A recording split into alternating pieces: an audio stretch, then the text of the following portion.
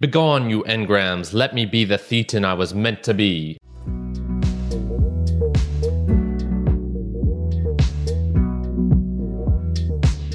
Welcome, my mere mortalites, to another round of the book reviews. My name is Kyron, and I do these book reviews for those who want to transcend beyond their own mere mortality to gain some knowledge, some understanding, and learning from life. Today, we'll be going down a route that is not typical here on the Mere Mortals. It is religion and belief. So I have the book for you. Going Clear, Scientology, Hollywood and the Prison of Belief by the author Lawrence Wright. This book was published in 2013 and it's about 400 pages in thickness, although you can take off 30 to 40 pages due to all the notes and references that are included as part of the author's investigation. It's, I would say, an expose also mixed with the history of Scientology. So the first half of the book revolves largely around the formation and a bio on the mythical, enigmatic founder of L. Ron Hubbard and how he created Scientology, how he was an author of magnificent, prolific, the most prolific author, I believe, in history, still to this day. He produced a huge amount of science fiction books, and these included Dianetics, which is one of the most famous, founding text of Scientology in many ways. The second half revolves more around some of the Hollywood type beliefs and structures that were going into it. So this is looking at people like Tom Cruise, such as Katie Holmes, as people who are wrapped up in that world of Scientology and how it actually came to be a religion, its interactions with the IRS, its interactions with day-to-day people, how it has some history of abuse and has many claims against it by former adherents, former Scientologists who now say, hey, this is actually how the church works in many different ways. So it's a bit of all of these different things mixed up into one big thing and then just, spread out here onto the world. So what you can expect to find in this book is, one, a lot of well-researched facts about it. So this is statistics, numbers, how they operate. You can find some stories related to influential figures, for example, like David Miscavige. And you can also learn about their beliefs, their controversies, and their disputes within the organization. Touching upon the author and the formation of this book, Lawrence Wright is a journalist, so that journalistic background is really brought to the front, where you can see some of the techniques and the methods that are used to convey the stories in this book are very reminiscent of what you will find in magazines and newspapers.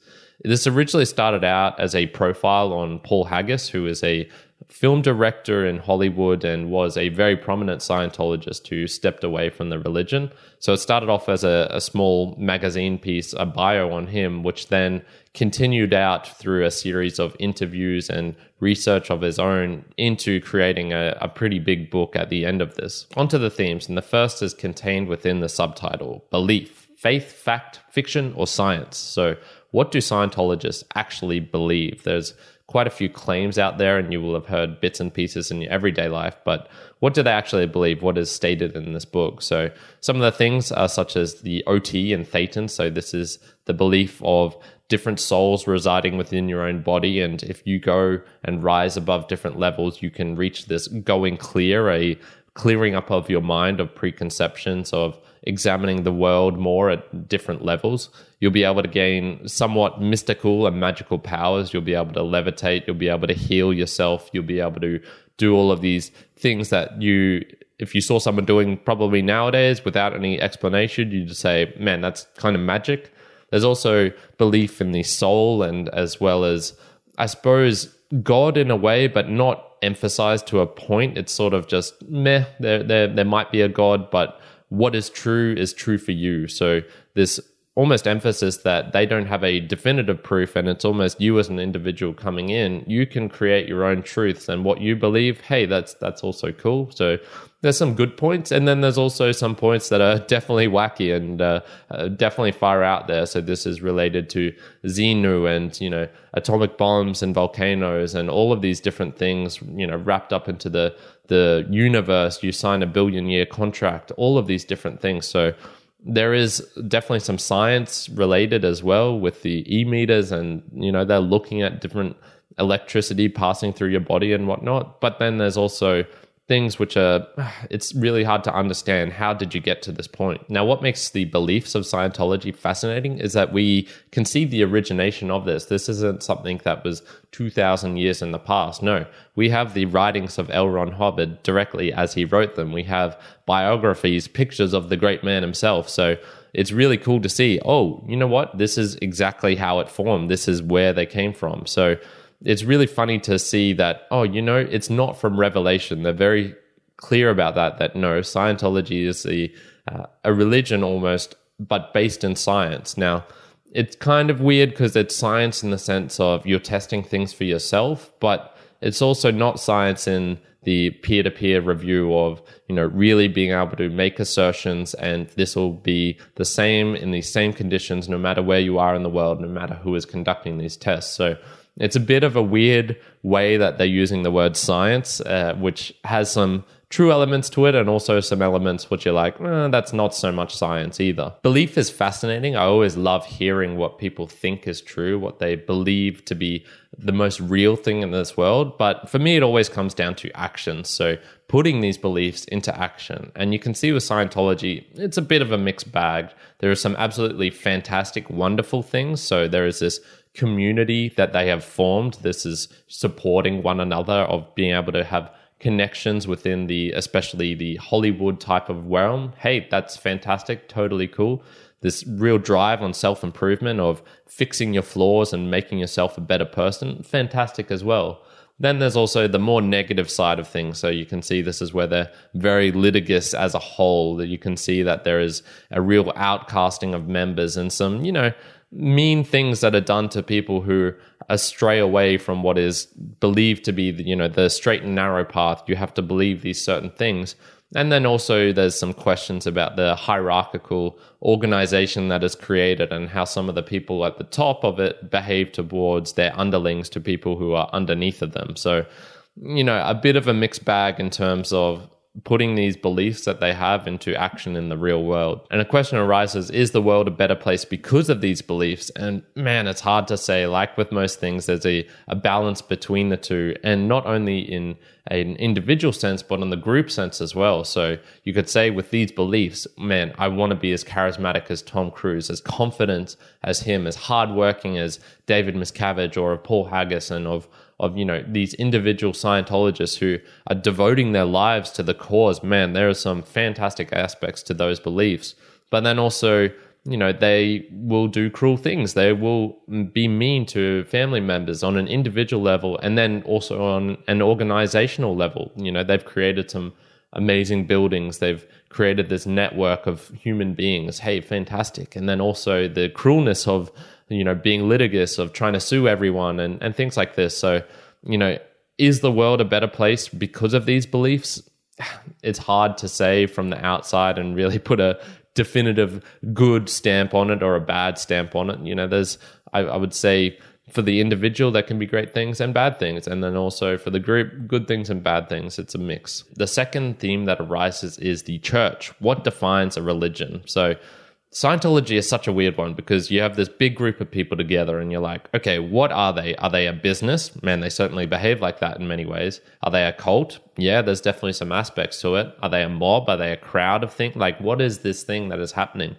And going into religion, it's really hard to, you know, actually distinguish, is this thing a religion or not? Now, they have in many places in the world been defined as a religion. I believe here in Australia they are, in the US, but there are also places in the world where it's not defined as a religion. So there's some real funky and funny aspects to it.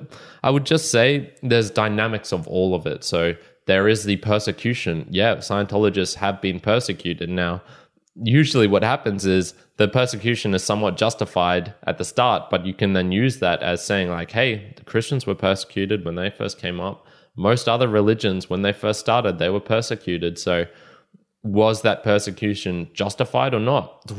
You know, hard to say.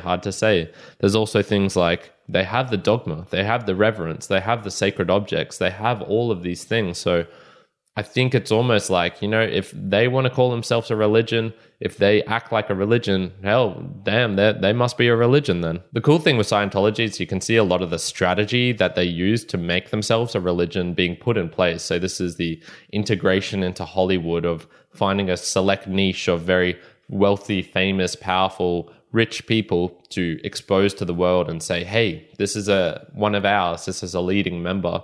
There's the gamification almost of the OT levels. So there's this fun aspect of like, man, I can just get to this next level. I can do this thing. It's almost like a video game of certain ways. There is the progressive investment. So this is getting your members to stay by attaching monetary financial tithes to it and, being generous to your donations of buying these new courses to take you to new OT levels, of doing all of these auditing and things like that. And then there's the psychological basis. So this is L. Ron Hubbard was really into psychology and, psychotherapy and things like this. And he learned a lot from it and implemented a lot of those things into his religion that he was forming. And like most religions, they do have this bizarreness when you're viewing it from the outside and going, well, what the hell is this? So one that really jumped out at me was the anti-psychology and anti-psychiatry, which is just baked into their DNA. So I actually went on to the Australian version of the Scientology website on my phone and was going through some of the videos, and there's this constant stream that was going on, and probably 60% of it was this attack on psychiatrists and psychologists and pharmacies and the whole medical system. Some of it justified, a lot of it just seemed really, really strange though. And I was going, man, like what is this bizarreness? Why are you so focused on this thing? Because from an outsider perspective, it's just like you don't have that whole history of why L. Ron Hubbard was against the psychologists and psychiatrists and all these other different people and things like that. Most of that is explained in the book, so I sort of understand it now, but I also came into that video thinking like, man, if I was seeing this for the first time, I would have no idea why they were going so hard against this. So once again, like most religions, you can pick something from it, have a look at it, and you're like, God damn, this is weird. I do not understand this at all. And this is just one part of it. There is plenty of other things that I read and hear about Scientology and went, whoa, that is an extreme point of view. Usually the stuff related to the outer space and, the timelines and horizons of the universe. A lot of those were some very outrageous claims, to say the least. Now, some of my observations and takeaways. The first is, man, this book is really, really thorough. What I thought was really fascinating was almost how the litigiousness of Scientology, that means their, readiness to provide lawsuits to people, to sue people and say, hey, I'm going to suppress this thing, you can't say that or do that, has almost backfired in the sense that it gives credibility to this book. He posted a lot of different things in here. He made a lot of assertions, a lot of claims. He said a lot of stories, and what is really funny about this is that, hey, he had to really verify all of them. So he talks about how they had a big meeting with some Scientologists and, were going through tons of things and fact checking and doing all of this. He was attached to the New Yorker at the time as well. So there was a reputation of a company behind it and obviously of the publishers of the book as well. So it's really funny to just think that, oh, wow, they're something that they use to suppress information and to almost attack people is almost working against them in this case, because now it gives credibility to this book. It makes me think, oh, okay, he probably had to do a lot of fact checking and had to make a lot of claims and assertions in this that would hold up under the scrutiny of, the entire law system. My sort of overall summary takeaway from Scientology is, man, beliefs are fine. You can believe whatever the hell you want, and that's the coolest thing out. However, putting it into action, just don't be a dick. And so you can see really on the group and individual level that there's a couple of really things that are irksome about Scientology. One is this violence or intimidation that is really baked within them. So the intimidation used through lawsuits to sue people into submission to, hey, don't say that thing, don't do that thing, we want this to happen. And then also on the individual level with some higher ranking members, I'm going to say David Miscavige here, of forcing people to do things, being intimidating and actually using violence against other members. All of this, of course, just being related in stories, and there's back and forth and, contradictions, people saying that did happen, that didn't happen.